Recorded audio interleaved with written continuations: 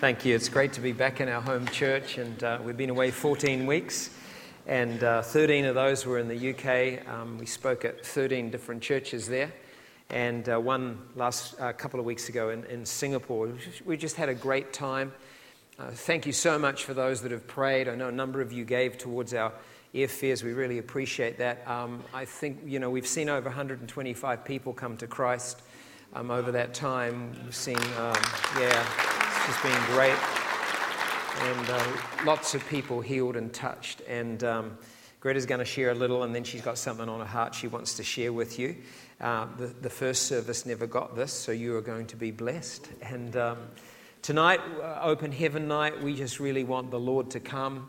There will be opportunity for the sick to be prayed for, opportunity to receive anointing from the Holy Spirit, but also just a short message that I think will be really good. So, honey, over to you for the next few minutes. David and I are just in such awe and filled with such thankfulness at the incredible things that God did on this trip. He truly is an awesome God, and He does awesome things. He's come in His manifest presence. He's come in His power. He's spoken. And I love what the Bible says, that His word does not return to Him void. And I want to just very briefly share a small part of what I believe God has been saying to the UK, because it directly is connected and related to New Zealand, because there's a strong connection, because the gospel was sent from the UK to New Zealand. And I believe that what God is saying to the UK, He is saying the very same thing to New Zealand as well. I can remember several years ago having a vision of the whole nation of New Zealand, like I was looking at a map. And in a number of places, I was seeing wells or springs, and they were interconnected by rivers. And I felt that this represented, God's church in this land. And just this week, this is what I felt God say. There are hidden springs in Auckland, and I felt there are literal hidden springs, and they are, but they are symbolic of the spiritual springs. And there are forgotten wells in this land of ours. And I felt the Lord say, I fully intend to reopen these wells, that they will gush forth in great unprecedented power, together with new springs, not just the old, but with new springs that are waiting to be discovered. This is the intentions that God has for us as a nation. God has big purposes for every nation on the planet. And what I was seeing in the UK was similar to what I saw in New Zealand, that vision several years ago. In a vision while we were there, I was seeing wells right throughout the UK. Some were forgotten, some were hidden, a few were trickling, others were flowing well. And what I was also seeing was this network of underground rivers right throughout the nation of the UK. And I believe this, the UK and New Zealand are just two nations that I'm mentioning, but this is what God is doing in nations around the globe. And this is what I felt God say, and this is what I feel He would say to us today as well. Redig the wells. There's a call forth, so that there can be a gush forth. Call forth. I believe God is calling forth a generation of Isaacs, of well diggers, who will redig the old wells and who will also discover the new wells, just like Isaac did. He's calling forth a generation who will be desperately thirsty for more of Jesus, more of His presence, who will seek Him with all their hearts. Seek Him and seek His face. A generation who will live for His presence and live in His presence. That's the call forth. This is the gush forth. God is saying dig and dig deep into those underground rivers. God wants the old wells and the new wells to gush forth. When we tap into those rivers of living water, wells gush forth, wells of salvation, of signs, wonders, and miracles. They come forth in power. There are also rivers of liquid fire. There are 2 rivers that flow from the throne of God. When we tap into these, wells of revival gush forth in power.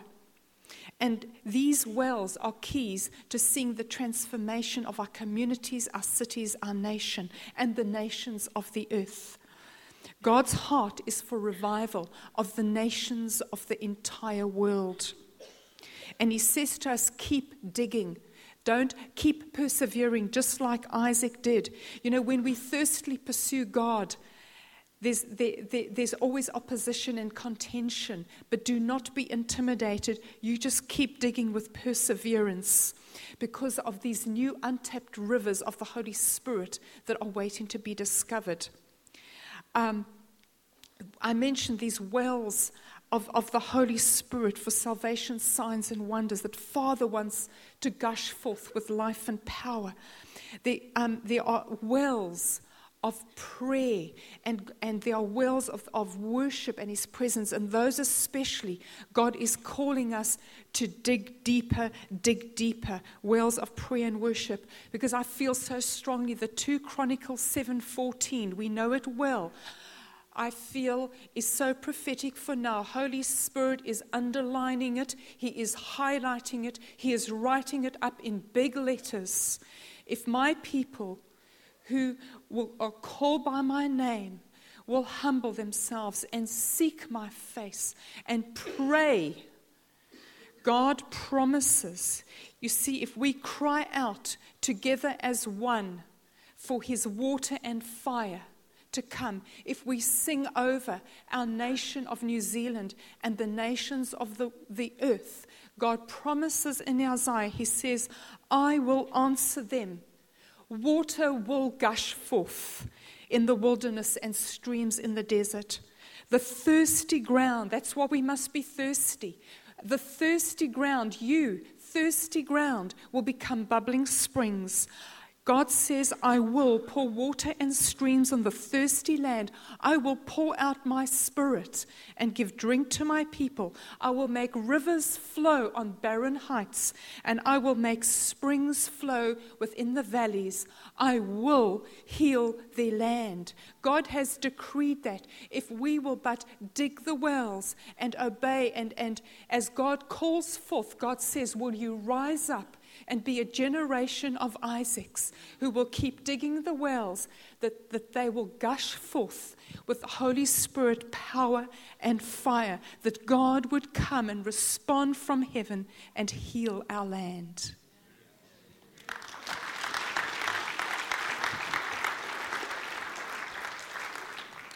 We actually saw that happen on the trip in a few places. One particular church in Birmingham that was going through a lot of change, quite a large church.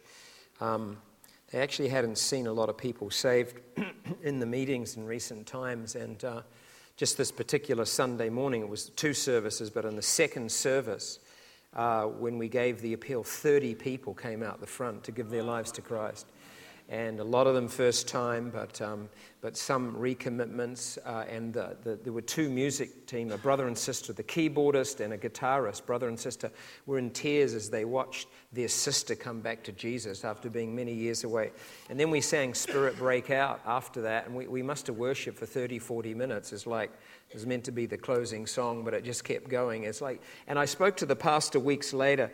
He said, every week since they've been seeing people saved. It's like wells of salvation get opened just through faith, through prayer. Maybe you've got a well of salvation that needs opening in your family. You've got family members who haven't come to Christ.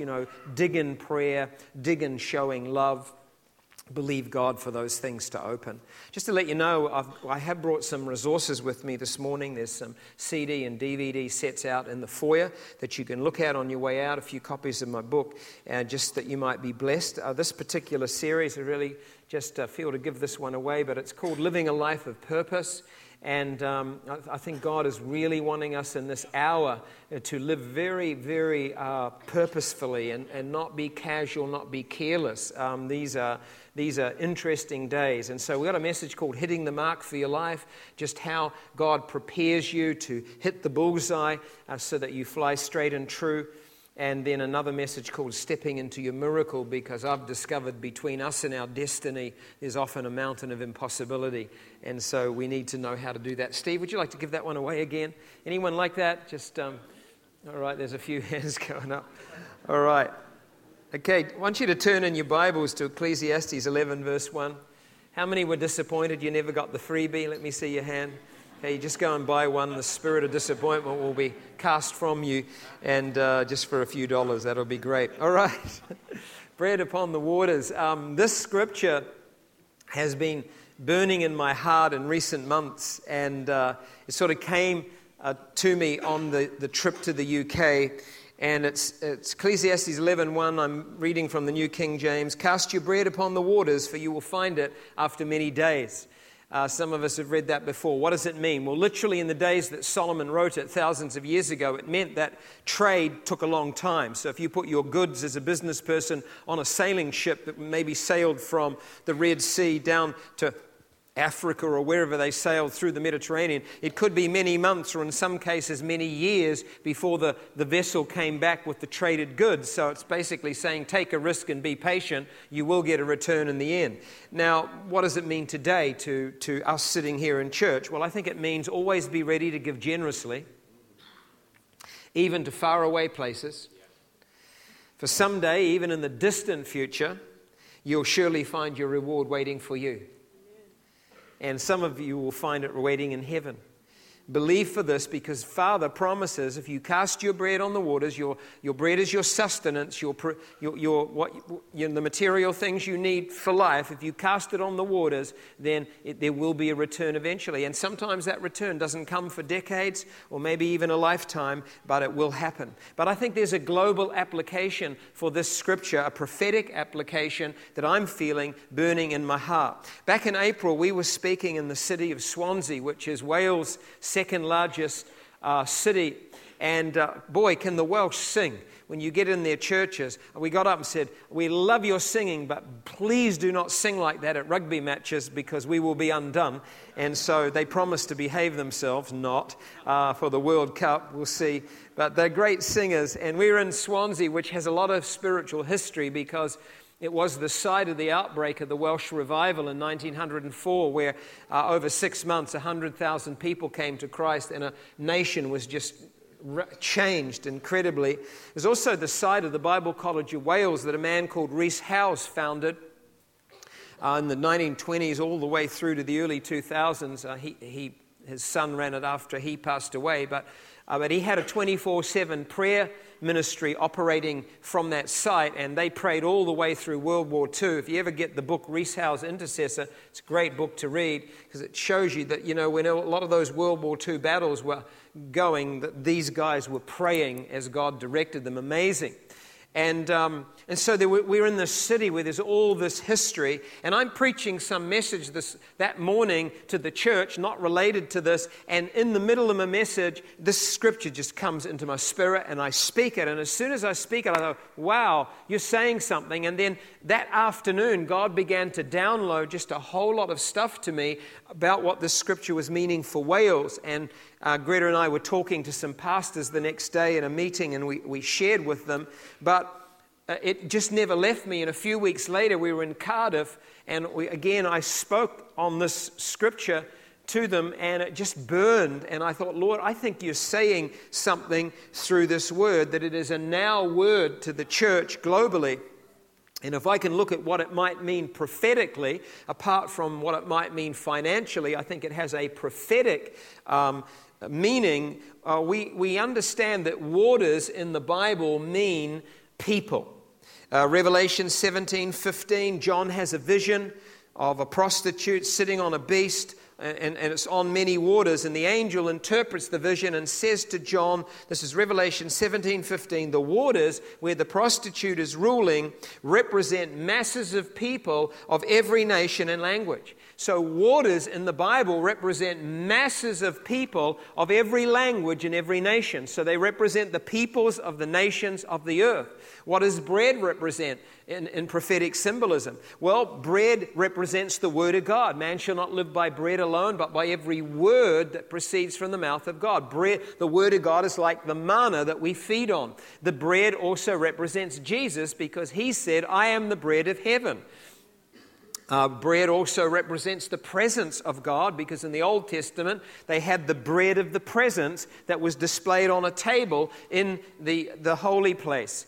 And then also bread represents signs, wonders, miracles, healings because Jesus called healing the children's bread.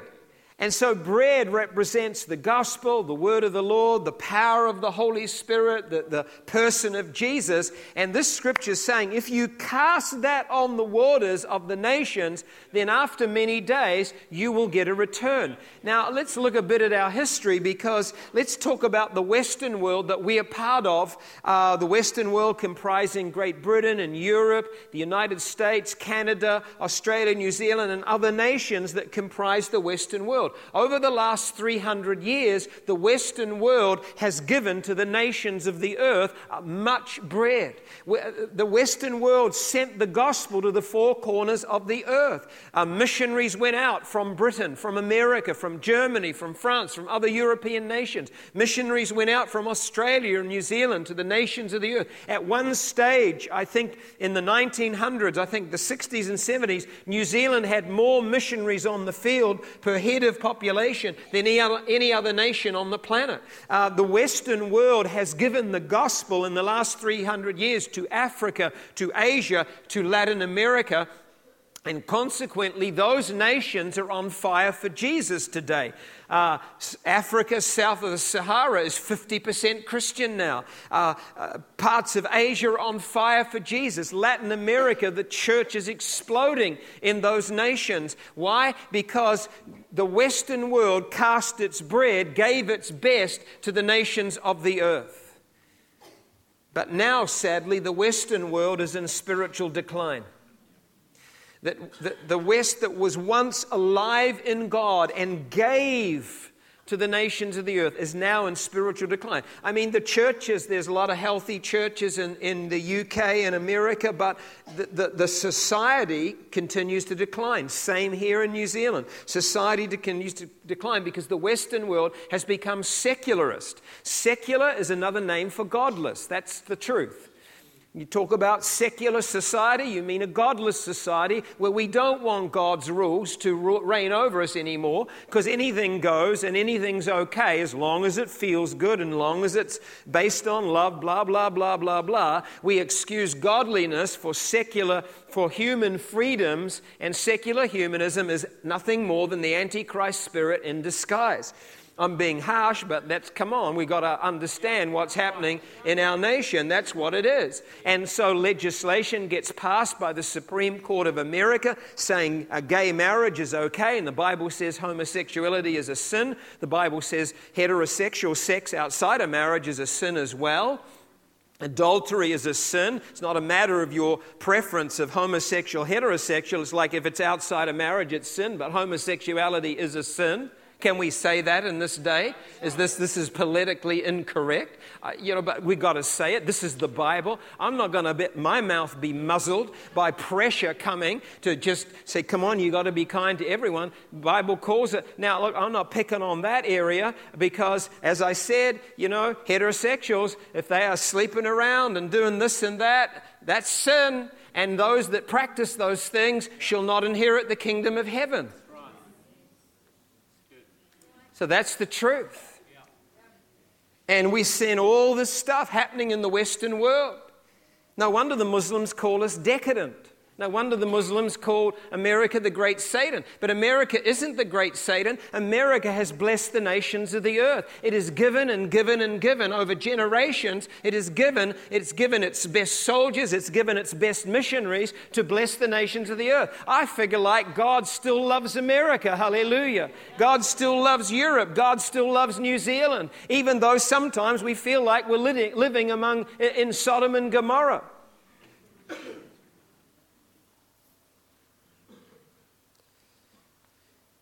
I believe that despite all I've just said, God is getting ready to cause the bread to come back to the Western world. Because if you cast your bread, you give your best, you give the gospel to the nations of the earth, and then you go into decline, I believe this is the era of the after many days. We are living in this time period where the after many days are being fulfilled, and the Lord is returning the bread to the Western world. You see, the Western world gave not only the gospel and missionaries to the rest of the world, it gave a move of the Spirit. That Welsh revival, coming out of a Western nation, sparked fires of revival around the earth in the early 1900s. One of the sparks it lit was Azusa Street revival in Los Angeles that ran from 1906 to 1908, and hundreds of thousands, ending up millions of people, got touched by that move because it birthed the Pentecostal movement and later the charismatic movement as well. And today, Spirit-filled believers, Pentecostal, charismatic, whatever they call themselves, but Spirit-filled believers are the fastest growing segment of the church worldwide, and there are hundreds of millions of Spirit-filled believers around the earth, and where you get them, the church is growing. And so the West gave a move of God to the earth in the 1900s. The West gave the gospel to the nations of the earth in the 1800s, and now God is saying, because of that, in your hour of need, if you will pray, as Greta said, if you will pray and seek my face and turn from your wicked ways, then I will cause the bread to return. There will be a move of the Spirit that touches the West again. There will be people that God will send to carry spiritual fire back to our nation. And I just, when we were in the UK, it's so evident in the city churches. Like, if you took all the Africans out, for example, you probably have about a third of the congregation left. It's like there's Africans everywhere. And man, they are fiery people, let me tell you. They don't sit quiet in church. They know how to pray. Africans pray for hours on end. They are on fire for Jesus. And God is sending Africans into Europe like never before, and Asians as well. And look what God is doing here. The bread is returning. While we were there were 650 Korean Christians that paid their own way to do a prayer tour through the UK. They just wanted to bless the United Kingdom, to say thank you for sending the gospel along with the United States to Korea, because now Korea is 45% Christian, and the Koreans are fiery. Any Koreans here? Wave your hand if you're a Korean. I can't see any hands. Anyone? Up the top, annyeonghaseyo. God bless Koreans. They know how to pray. Africans know how to pray. Hallelujah. Asians are on fire. And so God sends them. When we were there, the Bible College of Wales, I talked about it, had been shut down, and it got reopened. A church in Singapore, God told the pastor, I want you to reopen the well of intercessory prayer in Wales. Which is like what Greta's talking about. That church has committed $12 million to restoring the Bible college, the prayer room. It's up and running. There's 24/7 prayer going on. There's the Bible college reestablished. They've planted a church, and it got reopened at the end of May. And, we were talking to some of the personnel involved. They said, what we discovered? We were clearing the ground, and we found this old well that had been covered over. It's like, okay, the natural and the spiritual together. How cool is that? I could tell you story after story after story of what God is doing in the earth. And you see, this is the reason why there's mass immigration happening across the nations of the earth, because God is juggling the nations, and He's letting bread return from Africa to the nations that blessed it, from Asia to the nations that blessed it, from Latin America to the nations that blessed it. Bread is returning. Now, the thing is, where you get wheat being sown, the devil comes with tares. And so immigration is a problem in many nations, because you've also got the devil putting in undesirable people that are bringing nations into bondage. But I think we've got to step back and say, it's not just the devil in control of this. God's on the throne. He's in control. Hallelujah. He's in charge of immigration. And I think a lot of the mass movement of peoples today is God returning bread to the Western world. It really is. Let's prove this. Stand up if you were not born in New Zealand.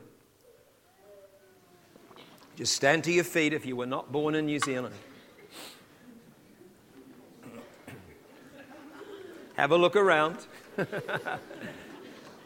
It's a takeover. Remain standing. Remain standing. Because I want to talk to you for a minute.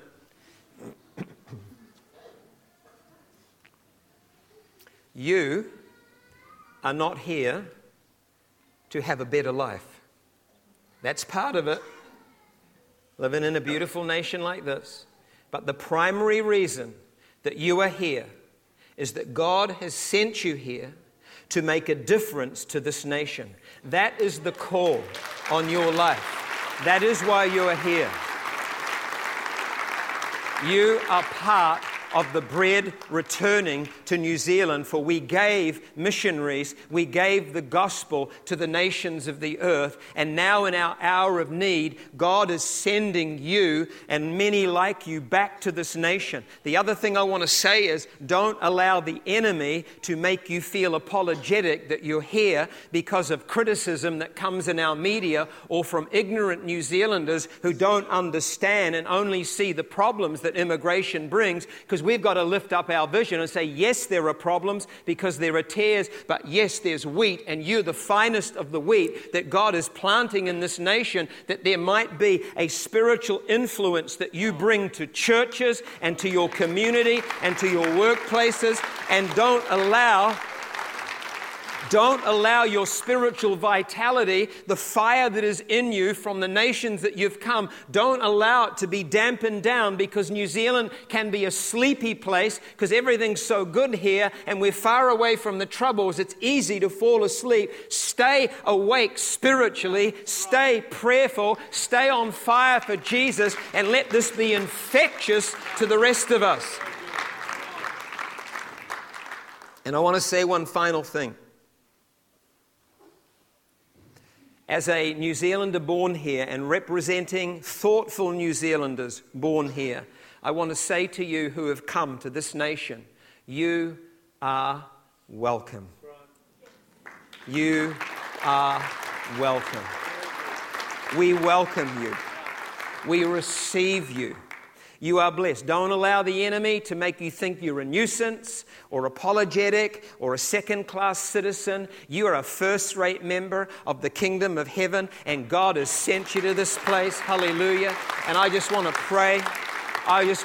Release over you. Why don't you just lift your hands to the Lord. Father, thank you for every person standing. Thank you that you've sent them to this nation. Thank you, Lord God, for what they carry. I pray that the fire will intensify in their spirits, that it will not be put out, and that, Lord, you will bless them. You will bless them materially, you will bless them spiritually, and you will make them a blessing to this nation, I pray. In the name of Jesus, we release you from any sense of feeling awkward or embarrassed because of the problems with immigrants. We release you to be free, to enjoy the fact that Father God looked at you in another nation, picked you up and planted you here, and you are received today. Receive that in the name of Jesus. Amen. You can be seated.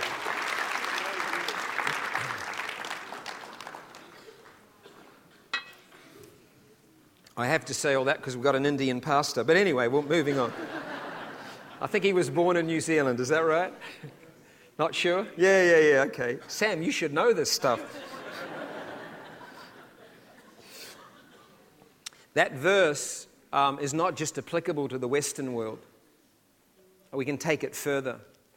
The Middle East was the cradle of Christianity 2,000 years ago.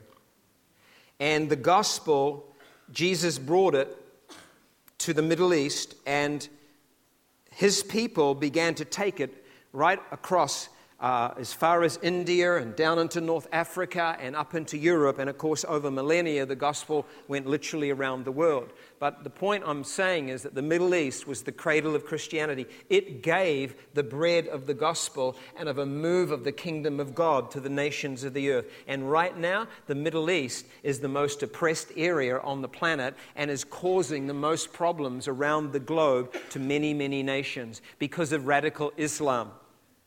But I believe that despite what's going on in the Middle East, despite the persecution and killing of Christians, despite the violence, God is saying, after many days, I will return the bread to the Middle East.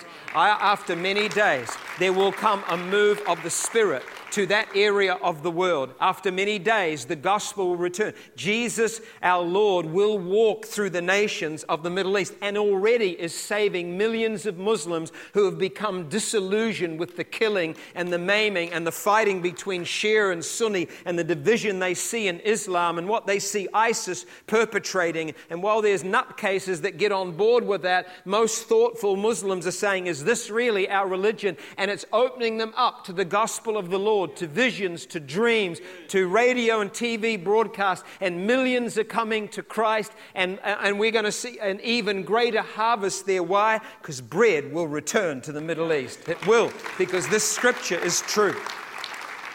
I'll give you one example. And this example, we were having dinner in Singapore with a man that is an apostle. He goes into China, ministers to the church in China, and we said to him, is it true that 30,000 people every day come to Christ in China? And he said, no, it's not. He said the figure's closer to 35,000. And at that rate, he said, the Chinese government will not broadcast this because the fact is that soon Christians will outnumber Communist Party members, if they haven't already. And if that rate keeps going, then China will become the largest Christian nation on the planet. How about that?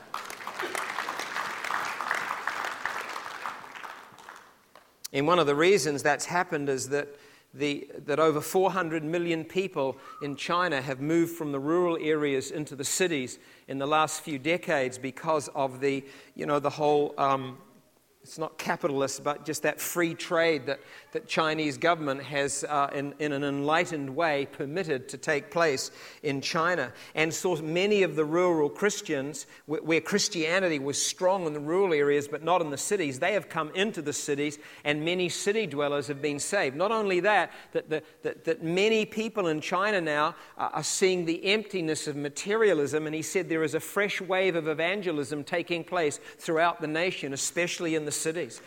People are coming to Christ. But you know what the Chinese church are doing? They are training missionaries. And you know what they're training them to do? To go back along the old Silk Road, all the way through the Middle East, right back to Jerusalem, because their goal of the Chinese church is to return the gospel to the Middle East, to return the gospel to Jerusalem. How about that? They recognize that they owe a debt to the Middle East and to Israel, and so they are preparing, and many of them are being prepared to die for their faith, because Chinese are much more acceptable to Middle Eastern people at the moment than Westerners, and so it's just like God to breathe on China and say, okay, I'm going to use you guys to reach this area of the earth. And God is returning the bread. It's an incredible thing. Now, to wind this up, you might say, well, listen, how is this relevant for me? How do I apply this to my life apart from this just being an inspirational talk? Well, I asked the Holy Spirit that. And I think, number one, realize if you're an immigrant, realize why you're here. Your primary reason that you're here is to make a difference in some way, small or large, to this nation. Secondly, pray. All prophetic revelation is an invitation to intercession. When a prophetic word comes like this, if we just say, oh, that's nice, and do nothing with it, then it will probably not take place, because the Bible says in 1 Timothy 1:18, wage an effective fight through the prophecies spoken over you in the name of the Lord. In other words, when a prophetic word comes, we are meant to pick it up and pray it into being. And could I suggest a practical thing, that whenever you see on the news or in the newspaper or on the internet some negative report of what a Western government government has done and some piece of legislation that a Western government has passed that is anti-God, or when you see the latest atrocity being committed in the Middle East, could I suggest that instead of saying that's terrible, that you begin to rise up and pray and say, Lord, you promised bread will return, and you take a stance of prayer that, God, that may look bad, but we believe you've got something, and we call on you to move in that nation, move in that situation. Let the negative news provoke you to positive praying. Could I suggest that? One of the reasons we tape the news is that we can stop it and pause it and pray right there, saying, Father, would you come and intervene in that situation? You know, the Lord Jesus taught us how to pray, and this is how he said, Our Father who is in heaven, hallowed be your name. Let your kingdom come, let your will be done on earth as it is in heaven. Give us this day our daily bread. Forgive us our trespasses as we forgive those who trespass against us. Lead us not into temptation. The first half of the Lord's Prayer is not about us. It's about his kingdom. It's about his reputation. And he was giving us not a prayer to recite, though that can be powerful. He was giving us a methodology of praying. And he's saying, make the priority of your prayer life the honoring of the name of God throughout the earth. Make the priority of your prayer life the intercession for the kingdom to come in every nation. Then you can ask for your own needs. But a lot of us allow our prayer lives to be shrunk down to give us this day our daily bread, when Jesus said, pray that his name be hallowed and his kingdom will come. And I'm trying to give a prophetic word today that I trust will light a fire in your spirit to say, Father, we're going to change our praying. Hallelujah. We might even turn up at the midweek prayer meeting. We might even sign up for the 24/7 prayer room. But at the very least, we are going to pray like never before that the bread returns, hallelujah, to the nations of the earth. And then the final thing is stay in hope. Don't allow the negativity that we see out in the world, the terrible things that are happening, don't allow that to bring hopelessness and despair. Because God is the God of hope. And I said in the first service, I love Psalm 2 because, you know, in Psalm 2 it says that he who sits in the heavens laughs as he sees the nations raging and rulers of the earth taking counsel together, saying, we don't want to be under God's rule anymore. And he laughs. Not a mocking laugh, not a sadistic laugh. He laughs a laugh of victory, because if you read Psalm 2 through a little further, it says it's the prayer of Jesus, give me the nations for my inheritance. Hey, how many think Jesus' prayer is going to get answered? About 5 of you. That's really encouraging.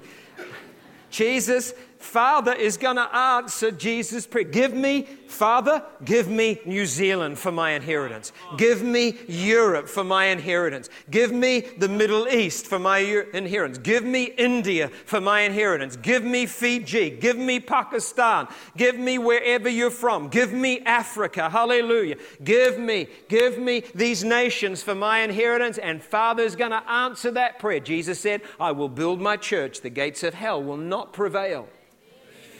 And so, one day, we are going to see all the enemies of the gospel, all the enemies of God, become a footstool under his feet. That's what the Word of God says, that Jesus will be victorious over everything. And right now, it's not a time for us to despair, but a time for us to be in hope. I don't know about you, but I get moved, I get provoked, I get grieved by what I see happening in our Western nation. I get grieved at all the junk legislation being passed throughout the earth. And it's pretty hard, but I've got to remember to say, God, there's only one thing that's going to discharge this grief, and that's prayer. I'm going to believe you, I'm going to pray, and I never see it in my lifetime. I won't matter, because my prayers will count. Yours will as well, because Jesus will have what he wants. And as we draw this to a close, you might have come to this meeting not having met Jesus. I'm talking about cast your bread on waters. Your life is like bread. And you know what Jesus said in Mark 8:35 and 36? He said, whoever would lose his life for my sake in the Gospels will find it. But whoever saves his life will lose it. For what does it profit a person to gain the whole world and lose their soul?